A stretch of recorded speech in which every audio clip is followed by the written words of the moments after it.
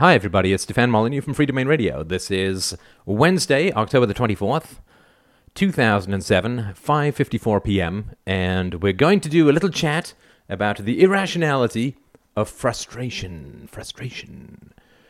So, a gentleman has written a post on the board which goes a little something like this.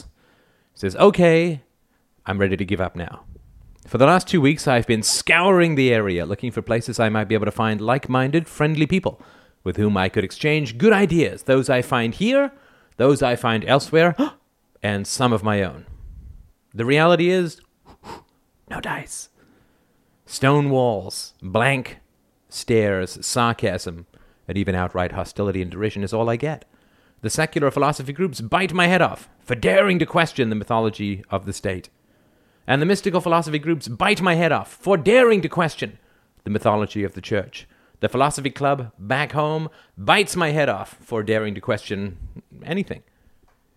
The human race is truly in a dark state, and I am fully prepared to admit it now. Outside of the discussion on this board and some of the people I've met here, there is really no one left in the world worth caring about. Why bother? When everyone but you, people, have so much hate and hostility built up in them, ready to cast it at the first sign of curiosity. Well, that is true and sad, of course, and I have a great deal of sympathy for what you're going through, and I'm going to suggest a couple of ways of looking at it that may ease the burden, ease the pain, because, my friends, I don't want philosophy to be a horrible sentence of hermit-like isolation, and frustration with the human race, and despair about the future, and alienation, and contempt, and derision, and frustration. Did I mention frustration? I think I did. So, I'm going to give you a way of looking at it that I think is quite accurate. It helps me, and hopefully it will help you. So it goes a little something like this. What we dislike so enormously in those that we speak to, those that we talk to, what we dislike so enormously in them is that they put forward rationality and evidence as their methodology for determining truth from falsehood. And then they do not apply that in any consistent way. Right? So everybody claims reason and evidence, and even people who believe in God, they claim reason and evidence. They just say it's not sensual reason and evidence. It's a higher realm reason and evidence. Like, people don't say, I believe in God, like the way they say, I like chocolate, or the way they say, leprechauns are cool. They say, I believe in God, and God really exists. My belief in God is a mere derivation of the reality that God doth existeth. So everybody claims reason and evidence, right? Nobody just says, I believe in God because I just make up the fact that God exists, and I like it. You couldn't maintain that. You say, I believe in God because God exists, and you say, I believe in the state, or the state is good because the state is virtuous, and here are the reasons why, and so on. So everybody claims reason and evidence, and then they abandon it. They distort it. They skewer it. They mutate it to serve their own self-interest, and so on. And unfortunately, I would say that a post like this shows exactly the same tendencies, with all due respect and sensitivity, and Lord knows I get stuck in it too, but a post like this shows the same kind of habits as those that are so frustrating to the poster, right? So it is a proclamation of rationality and evidence and philosophy, but a fundamental rejection of rationality, empiricism, and philosophy, right? This is why it's such a trap. It's so easy to be what we condemn, right? At least that's my experience. Maybe it's not for you, but it certainly is for me. So I'm going to take you on a tour of a tasty little metaphor. Oh, yes, I have missed them, and I hope that you have too. We're going to take you on a tour of a tasty little metaphor. Two, in fact. One involving calcium, the other one involving Richard Dawkins. And hopefully it will make some sense of how we can look at this so as to reduce our own level of frustration. So let's say that you are some brilliant bone scientist, and you live in a society where everybody believes that calcium is bad for your bones. Calcium, double plus bad for your bones. And they only grudgingly give mother's milk to babies, and then they wean the children off milk as much as possible, and all other sort of calcium supplements or products they get rid of, because calcium is really bad for you. So naturally, of course, everybody gets osteoporosis and brittle bones and so on in their teens and 20s and so on. And they all say, well, the reason that I have these brittle bones is because I had calcium when I was a kid, so they take even more calcium. So the solution, because the premise is wrong, the solution is always worse than wrong. It's counterproductive. It's what statism and religion is all about. But you, as the brilliant bone scientist, have figured this out. And so, of course, the first thing you start doing, taking your calcium supplements and becoming more bone healthy yourself. And so your bones become strong again, and they I don't know, medically I'm sure they wouldn't, but let's just go with Fantasyland here anyway. We're going to put Richard Dawkins in the 14th century later, so let's not be sticklers for complete empirical accuracy at the moment. So your bones become strong, and they are like rocks. They are like diamonds. They are like diamond sticks. And so you can do some pretty cool stuff, right? Other people are sort of walking around with their walking chairs and walking canes, and they're brittle and so on. But you have these amazing mastodon-like bones. And you know that everybody around you, because they have incorrect medical information, in fact, they have the opposite of the truth as far as medical information goes, that they're frail, broken, brittle, delicate. And you know that you're strong. You also know that they're delicate. Now, let's also say that you doth liketh the rugby. You like playing rugby, right? And so you keep saying to people, let's go play rugby. And you're the only person on the planet with strong bones. The only person on the planet with strong bones. And you keep saying to all these people, let's go play rugby.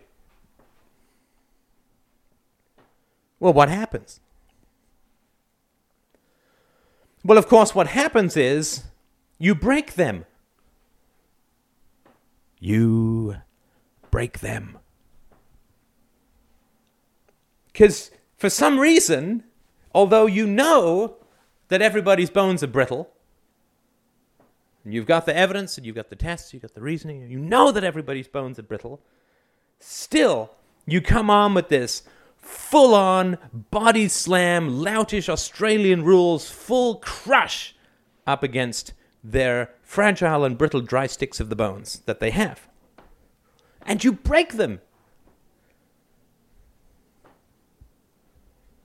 And they get mad. Because it feels like you're assaulting them. Right? Because it's like, well, you can get up and walk away, but I just broke 19 bones. Or you just broke 19 bones by crashing into me. Now, would it make sense? Month after month, year after year, to keep complaining that everyone you play rugby with keeps getting upset.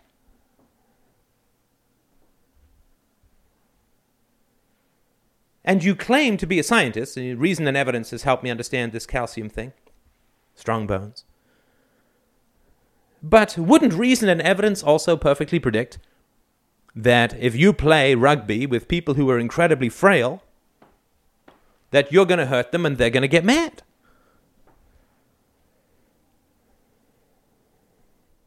I think it would. I think it would be hard to claim reason and evidence as your guiding star if you kept playing rugby with frail, brittle people, hurting them, breaking their bones, and then saying, what? Because you know the theory that their bones are brittle, that they have no strength, and they don't know it. They think this is just normal. They think that this is normal. Brittle bones is normal. Now, of course, to make the metaphor slightly more realistic, you are, in fact, telling them that calcium and blah, blah, blah, but they think it's calcium is what makes their bones brittle, not strong, right? So given that they're not taking the calcium, by your own theory, you should never play rugby with them. Because what they're doing is they're sort of in wheelchairs and walkers, passing a Nerf rugby ball to each other agonizingly slowly, and you come in there rolling in like a big honking 10-pin bowling ball going over a couple of matchsticks or houses of cards, smashing and crushing them. By your own theory, because they've never taken calcium, they're brittle. And then you wonder why they get mad when you break them playing rugby. Not very rational, not very empirical, not very logical. Now suppose you are Richard Dawkins. Ah, the lovely and polite Richard Dawkins.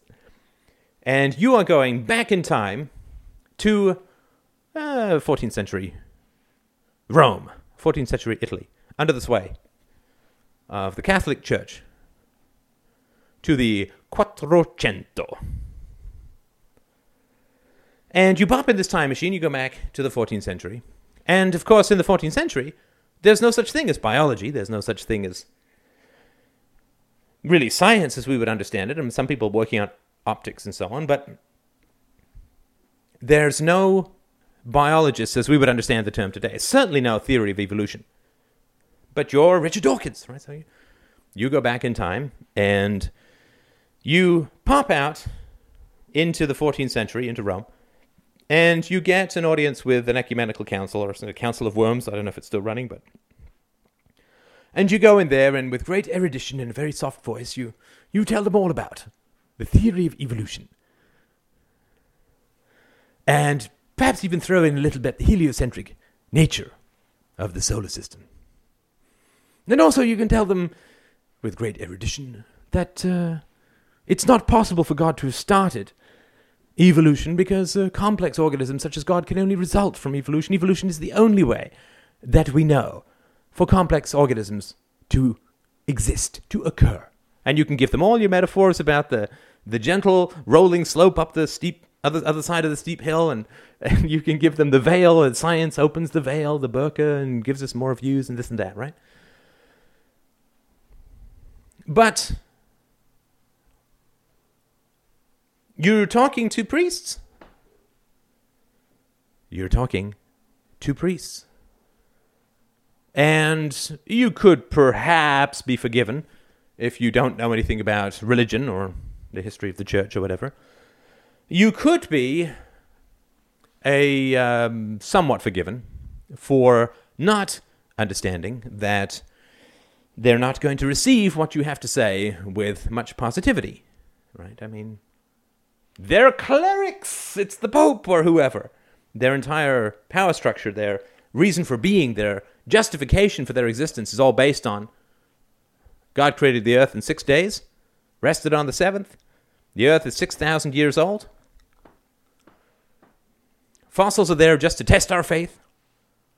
The earth is the center of the universe and does not move. Right? That's the space that you're speaking into. And they've never heard of the theory of evolution, and if the moment they hear it, they associate it with the devil. It's evil. You're countermanding the word of God. Sinner! Burn him. So you run. You flee. Oh, I'll be right back. Off you go. And you flee to Padua. And you flee to Venice. And you flee to city after city after city. And every time you come to a city, you step off the gondola or the carriage, or I don't know, whatever you're using to get there. And you say, "Ah, my good man," to the first person that you come into. "Could you tell me where the Evolution Society is? I'm Richard Dawkins. I'm from the future. I'm looking for the local biologists or evolutionary society." And the guy says, yeah, wait right here. I'm just going to go tell this local priest that you're here talking about something like evolution, which is satanic, and you're evil, a heretic, a sorcerer. And then you, every time, you barely make it out of town alive. How long does this need to go on? And how long can you reasonably claim to be a scientist who works with reason and evidence. How long can you reasonably claim to be a scientist who works with reason and evidence if you don't get that what you're saying is unprecedented and perceived as evil? How long, as 14th century Richard Dawkins, can you continue to be shocked and appalled at how you are treated? Look, I know. It takes a ridiculous amount of self-confidence. I hope it's not misplaced. I don't think it is. It takes a ridiculous amount of self-confidence for us to look at the unprecedented nature of this conversation. And I don't mean that we're the only thinking people or anything like that. It's just that we really are constantly reminding ourselves to start and work with first principles and to apply them consistently and uniformly and so on. But we can't get frustrated at other people being anti-rational while claiming rationality, anti-empirical while claiming to be empirical, anti-philosophical while claiming that philosophy is a value. We can't continue logically to be frustrated at everybody else, because that frustration is anti-rational while claiming rationality, anti-empirical while claiming empiricism, and anti-philosophical while claiming to be, so philosophical. Right? We just work from the evidence. The theories that we've been working with, it's, coming up for 2 years. The theories that we've been working with entirely predict the hostility of those we speak to, who are, not the rare people who get this conversation and who have the honesty and the integrity and the virtue and the consistency to live by values. We know. The theory perfectly predicts that the vast majority of people are going to react with extraordinary hostility to the idea of integrity and of truth and of virtue on a consistent and particularly on a personal basis.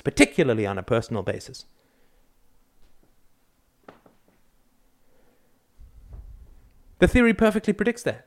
The theory is, of course, that people blind themselves to the reality of violence for the sake of protecting corrupt people. And those corrupt people, first and foremost, are their parents, their immediate family, siblings perhaps, teachers, those they depend on, that they suffer violence as children, they suffer corruption, they're lied to about virtue, and so they develop a blind spot in order to get through their childhoods, and then they spend the rest of their lives claiming virtue while trashing virtue, the same way that their parents did, the same way that their teachers did. And that when you begin to talk to them about the gun in the room, when you begin to ask them questions, that they're going to react with extraordinary hostility and sliminess. They're going to redirect, they're going to misdirect, they're going to misquote, they're going to exaggerate, they're going to give you false dichotomies. Perpetually, eternally. That it's going to be wrestling fuck, that it's going to be like trying to debate with a cloud. And that the further you stay in that conversation with them, the more aggressive they're going to get, because deep down they know that they're using virtue to attack and undermine virtue. But they don't have the ego strength to handle that because they were raised by corrupt people. And they're going to spend the rest of their lives pretending to love virtue while attacking it in the same way that their parents pretended to love them while attacking them. And they're reproducing the corruption they first experienced. This we know. This the theory perfectly predicts and explains well.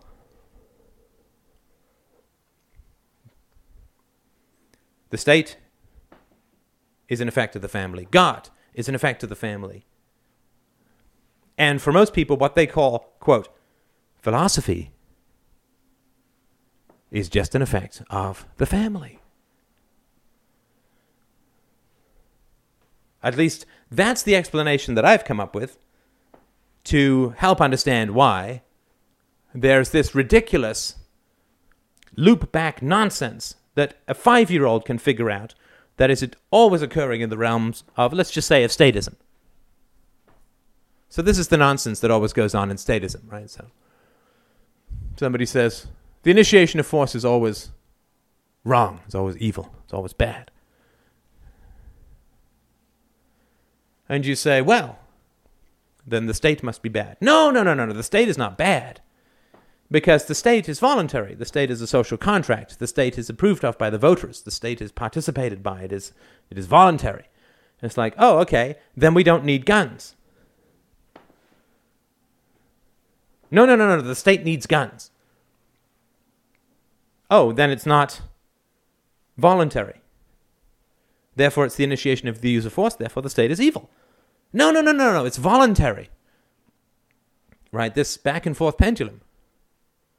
This is just the family. This is just the family. My parents are good. Well, didn't they do this, that, and the other that was bad? Well, yeah, but they had to because I was a bad kid. Well, how can you be a bad kid? How can any kid be bad? Would you do this to your kid? No, I wouldn't do this to my kid. I wouldn't hit my kid this way. I wouldn't beat him. I wouldn't yell at him. Oh, so what your parents did was bad. No, right? It's the same thing. It's the same thing. Coercion is justified. And then when you isolate it as coercion, it becomes unjustified. Then it has to be diluted back in this non-contextual way into being justified again. To avoid the pain of the past, but more particularly to avoid the pain of confronting one's parents about this in the present, which people will do almost anything to avoid. Because they're trained from day one to not see this, So this, the theory perfectly predicts. Just as a theory about 14th century Richard Dawkins would perfectly predict that everybody's going to get angry at him or fearful of him, and there'll be a few people who'll be fascinated. But by far the vast majority of people are going to be shocked, appalled, horrified, and offended and attack him in one way or another when he goes around talking about this stuff. In the same way that somebody who understands that everybody's bones are brittle because nobody takes calcium should not keep engaging in rugby matches and get shocked and surprised when people say he's being abusive and destructive. Now, this is all perfectly logical. And it's perfectly empirical, right? So we always get mad at people say, oh, you got to learn from evidence, got to reason from first principles. Well, we have done the reasoning from first principles. We know that this is what is going to occur. And our experience, our empirical understanding fully bears this out. Fully bears this out. So we have the theory and we have the proof. And it's true. And it's true. And still we act as if it's not true. And still we go out looking for like minds. Because we don't know how innovative we are. We don't know how far ahead of the curve we are. We pretend that we've just been trying to catch up with people, but we are miles ahead. Light years ahead. Decades ahead. And the evidence is very clear for that as well. The world is getting worse. And we oppose the dominant ideology. Right? The dominant ideology must be false and corrupt because the world is getting worse. Violence is not violence, violence is not violence. Well, of course, it's a contradiction. So, of course, its application is going to result in disaster. We have the theory, we have endless proof, and the board, of course, and the emails and the contacts that people have through that allow us to validate the truth with other people in the same way, rarer people like us in the same situation. Boom, always comes back the same. Always comes back the same. We have the theory and we have endless amounts of evidence. And what do? We ignore them. We ignore them. And then we go out and we say, do you know what's really annoying about people? All I do is try and reason with them and show them evidence, and they just reject me. But you're rejecting reason and evidence by going out there and pretending that people respect reason and evidence, when we know, theoretically and practically, that they don't. I mean, my God, people. If the vast majority of people, or even a minority of people, that was any decent size, respected reason and evidence, how on earth could there be religious people? Can you imagine if I put out a book on philosophy that had 0.1% of the inconsistencies and illogic of the Bible? I'd be laughed out of any academic circle, out of anywhere, anything. But Christianity's doing great.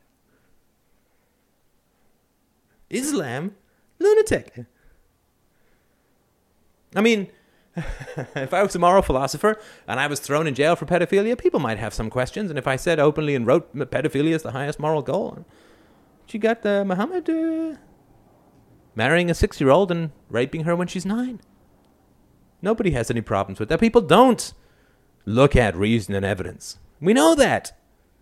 We know that theoretically. We know that practically. We know that empirically. It's constantly reinforced. It's not... To ignore that is not easy. That really takes some work. To ignore that basic fact and reality of what we have experienced in our lives and what we have worked through theoretically and what we have validated in comparison to other people's experience.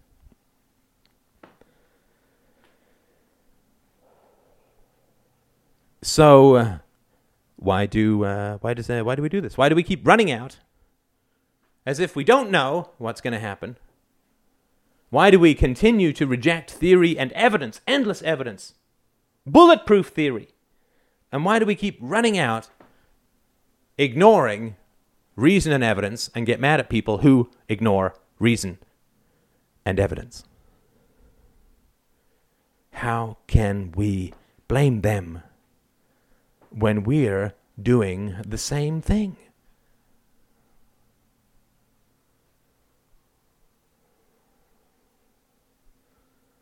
We can't blame them if we're doing the same thing. It's called hypocrisy. We can't have higher standards for others than we have for ourselves. And we know that even if people did respect reason and evidence, it still wouldn't be enough for us to convince them if we weren't following reason and evidence ourselves. Clearly, people believe nonsense that's hypocritical if it's presented passionately and early enough. Well, we know that because of religion and statism and so on. The cult of the family. Reason and evidence clearly is not enough. Clearly, reason and evidence is not enough. We've had the scientific method for 500 years, 600 years, almost. We've had rational philosophy, Socratic syllogisms for 2,500 years. We've had bulletproof, unequivocal claims for the virtue and practicality of free trade for over 300 years. And we have less free trade now than when we first started, and people are less rational now than they were in ancient Athens. And people are less scientific now in terms of a real respect for reason and evidence than they were in the times of the Enlightenment 300-400 years ago. So clearly, rationality won't do it. Clearly, a lack of rationality or even anti-rationality plus something else will do it. We'll get to what that something else is in another podcast, but we're perfectly aware that reason and evidence won't do it. Alone, reason and evidence alone. But we continue to ignore that. Rush out. Keep putting our hand in that blender saying, ow, ow, ow, ow, ow. Do you know, it's amazing to me that other people don't learn from their experience? Ow, ow, ow, ow. Repeat for decades. See if you don't feel mad.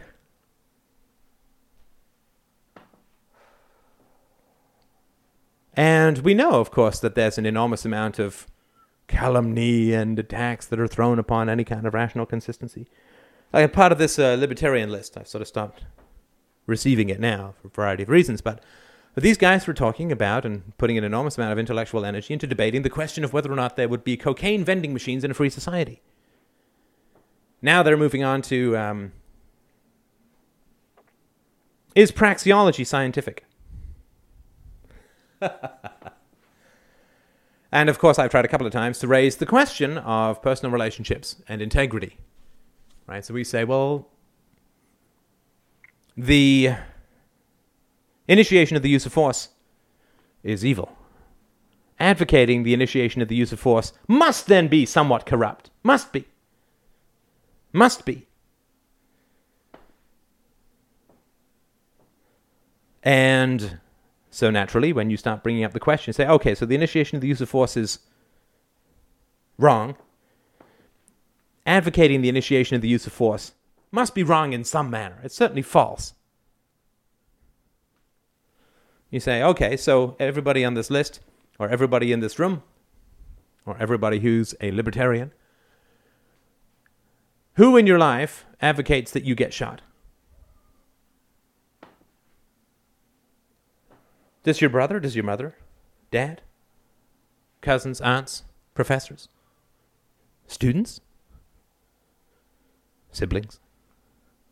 Wife? Parents? Children? Who in your life advocates that you get shot? Either through religion or through any proximity to the Old Testament or even the New Testament. Jesus affirms that he is there not to overturn one law of the Old Testament.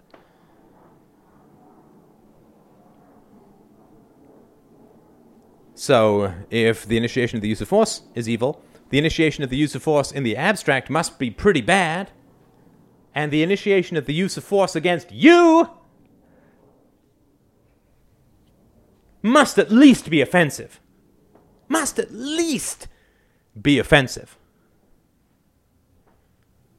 I mean, if I'm dating a fine Nubian princess, a black girl, and my dad's in the KKK, don't I kind of have a choice to make? Yeah, pretty much. Right, pretty much. But that, of course, is never talked about. Libertarian circles, I mean, this is why I'm not anywhere close to being invited, and never will be, right, to speak at conferences. Because for most people, of course, libertarianism is a hobby. It's like Sudoku. It's like a crossword puzzle. It's like Scrabble. I could be really good at Scrabble. I could be a world champion. I don't pretend to myself that I'm saving the world.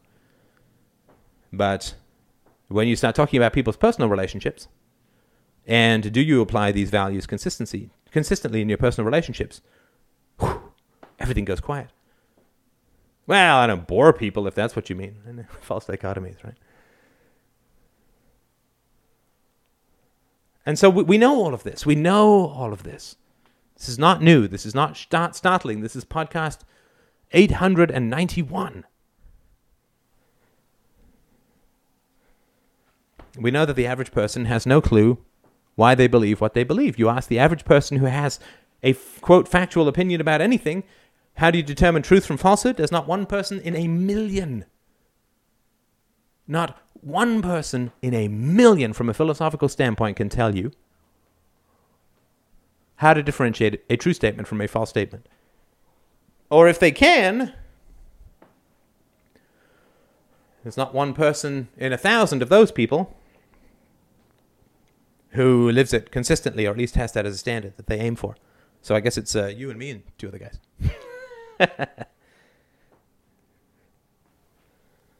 Right, but this is the kind of nonsense that we always put up with in these kinds of debates. These false alternatives, this imaginary stuff, this made up, this like, oh, so, you know, you're into anarchism, you just want violence in the streets and the poor to starve. It's what people always say. Right? It's what people say to me all the time. Oh my God, if I had a dime for every time I got this complaint. Oh, Steph, he wants you to leave your family. He just wants to separate you from your family. He says, dump everyone you know. Follow me. What nonsense. I mean, of course, like all of these silly attacks, it's the exact opposite of the truth. I'll just put this out there for now. Might as well know. I don't tell people to leave their families. I tell people to be honest with their families. I tell people to get close to their families. I tell people that if you've thought something and had a problem with your family for 20 years, talk to them about it. Open up. Be vulnerable. Be honest. Because your family always says to you, we love virtue and you. We love both virtue and you. We love goodness and we love you, my son, my daughter. We love honesty, integrity, truth, justice, and we love you. But the moment that you put these things together with your family, suddenly you're an enemy, right? We love truth and we love you. We love truth, we love intimacy, and we love you. But whenever you are honest and intimate with your parents, they kick you to the curb. They throw you out of the plane. They don't even tell you to roll when they push you out of the van on the gravel road at 150 miles an hour. It's not my fault that families are corrupt. It's not my fault that parents claim to worship virtue, but then attack people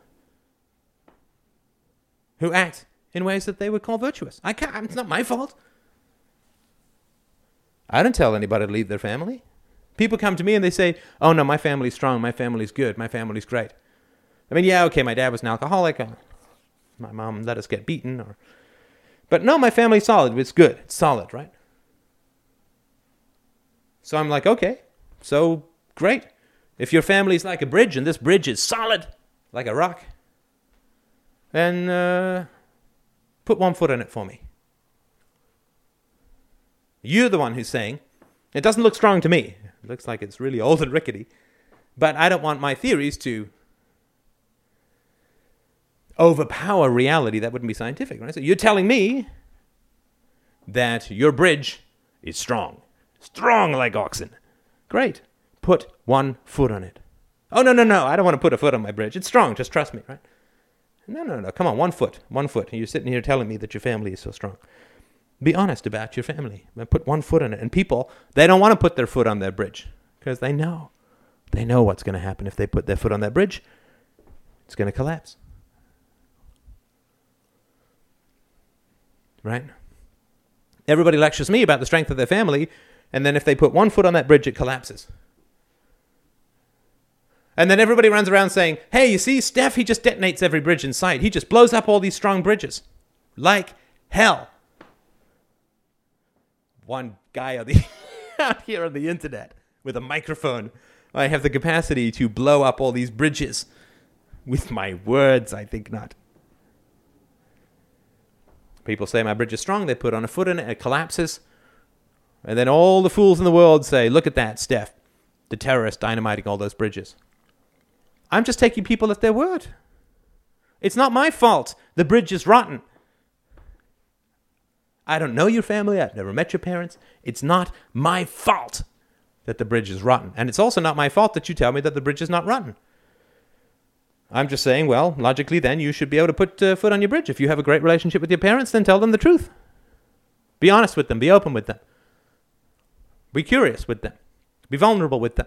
That's a strong relationship. And if that's what you claim you have, then let's see. Not as a dare. It's just that it doesn't look solid to me. What people report about their parents, about their families. All right, so parents will say, I love virtue, I love honesty, I love integrity, I love intimacy, and I love you, my son, my daughter.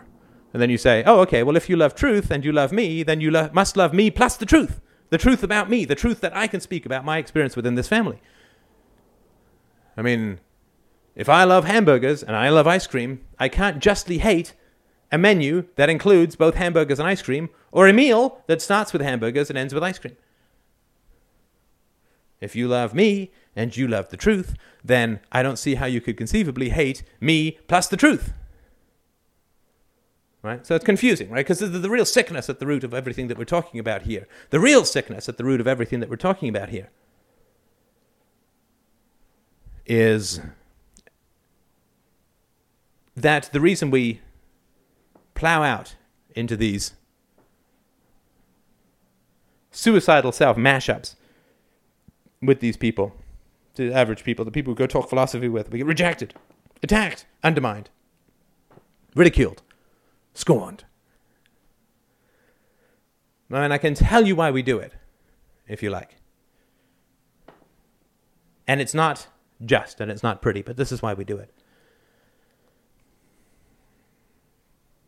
If you are the guy whose bones are strong, and you go and play rugby with the 80-year-old osteoporosis victims, it's because you want to feel strong. But of course, by matching your strength against the osteoporosis victims, you end up feeling weaker. Mike Tyson beats up a girl guide, we don't say, wow, that Mike Tyson sure is strong. We know that he's weak because who's he picking on? The girl guide. So the reason that we go out and we try to have a, quote, debate with other people is because we want to master them, because we want to overpower them, because we want to be superior to them. But you cannot use philosophy for self-aggrandizement. You cannot use philosophy for self-aggrandizement. It's never going to work. It's only and forever going to make you feel weaker and worse than you did before. Why would we live in defiance of reason and evidence? Countless, accumulated, proven, validated reason and evidence. We get into these debates because we want to win, because we want to beat people. And that weakens us every time. Every time. It's like the girl or the guy who sleeps around in order to feel worth something. Well, you just feel worse and worse and worse. And then it becomes a vicious circle, right? So after sex, you feel bad. You say, well, if I have sex for someone, it makes me feel better. So you get stuck like a heroin. It gets worse. And that's because fundamentally we're so used to being attacked for virtue. Virtue equals attack. Virtue equals attack. Virtue equals attack. That's the equation of our childhoods, both at home and at school. People claim they want truth and integrity, but then whenever you provide it, they get angry. Right? They're the real sickness. But we don't get attacked for being good. My mom never said to me, I'm going to beat you up because you're such a good kid.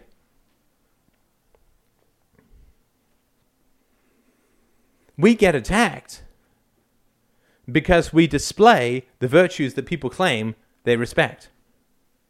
Because we call their bluff. Right, so people say violence is bad. Great, no state. No. Our parents say honesty is good. Well, this is how I feel about you as parents. No, that's bad. That's bad. Libertarians say initiation of the use of force is bad. Well, then shouldn't you get people out of your life who want you dead? No. No, libertarianism is for message boards. It's for podcasts. It's for papers, a career. It's for conferences. It's for speeches. It's for writing articles. It's for talking. Not for doing. Not for living. Not for implementing in the sphere where we can actually implement it. It's for the future. It's for the vending machine companies in 300 years. Cocaine or not cocaine? Don't worry. Go back to this conversation. Here, the answer is ready. Just ready for you. Sorry, we never got there. So I strongly urge you that if you get the impulse to go out and debate these ideas without recognizing that you are engaging as a 240-pound linebacker with a bunch of asthmatic, osteoporosis-ridden, arthritic oldsters, aged people, that you look at your motivations. Why? I bet you, it's to try and best your parents. It's to try and feel stronger, but most fundamentally, it's because you can't be virtuous without being attacked. Separating that is really hard. Separating that connection, that domino that goes down over and over and over again. Virtue equals pain. Virtue equals attack. Virtue equals humiliation. Virtue equals destruction. That is such a hard habit to break. It's such a hard habit to break. And it does require patience, and it does require love of humanity's potential, and it does require a stern judgment of how people treat you. And you don't go into a debate, you probe. You don't grab random people on the subway, you have sex with them and say, hey, maybe we should think about starting a family. No, you probe, you listen, you're curious, you find out if somebody's worth debating with, you find out if somebody even has the capacity to think about the possibility of learning how to think. You explore, you are curious, you don't lecture. You don't lecture, you receive. You receive. You measure people with a cold and calculating and rational eye, and you say, are you up to this conversation? Can you handle this conversation? And you'll know. You'll know. You don't need anyone to tell you. You'll know. And if you're not doing that, then if you're not empirically judging situations and figuring out whether or not people can handle a conversation, if you're just rushing in then you're trying to dominate them, you're recreating the past. It's all psychological nonsense. It's got nothing to do with philosophy, nothing to do with curiosity, nothing to do with reality or arguing or debating or rationality or whatever. Because you're not working empirically and rationally. And so you can't rationally criticize other people for doing the same thing. I hope this wasn't too dispiriting. But philosophy can be a beautiful thing if you don't try to use it, if you're just curious about people. And if you listen to them, they'll tell you everything you need to know. Listen to them. Don't wander in there blindfolded, swinging a sword. When you meet somebody or you feel like talking, don't talk. Listen. I mean, I spend a huge amount of time listening to the responders to this conversation. It doesn't show up anywhere except in the content and the flow of the podcast. But you listen. You listen to people. You keep your mouth shut because it contains treasures, and you don't throw treasures everywhere, or you end up empty. You listen, and you say, after listening for 10 minutes or 20 minutes, do I want to speak the truth? Have these people earned the truth from me? Can they handle the truth? Because I'm not going to harm my love of the truth by putting it forward to fools who will only attack and humiliate it. Because that's always ugly and that's always painful. And we don't need to do it. Thank you so much for listening. I look forward to your donations. Please drop by freedomainradio.com. Pick up a copy of one of the 3 books on truth: The Tyranny of Illusion, Universally Preferable Behavior, Rational Proof of Secular Ethics, and the fabulously new release, The God of Atheists, a fabulous and brilliant novel. I hope that you will drop by and pick those up. I also look forward to donations. Thank you so much for listening as always. I will talk to you soon.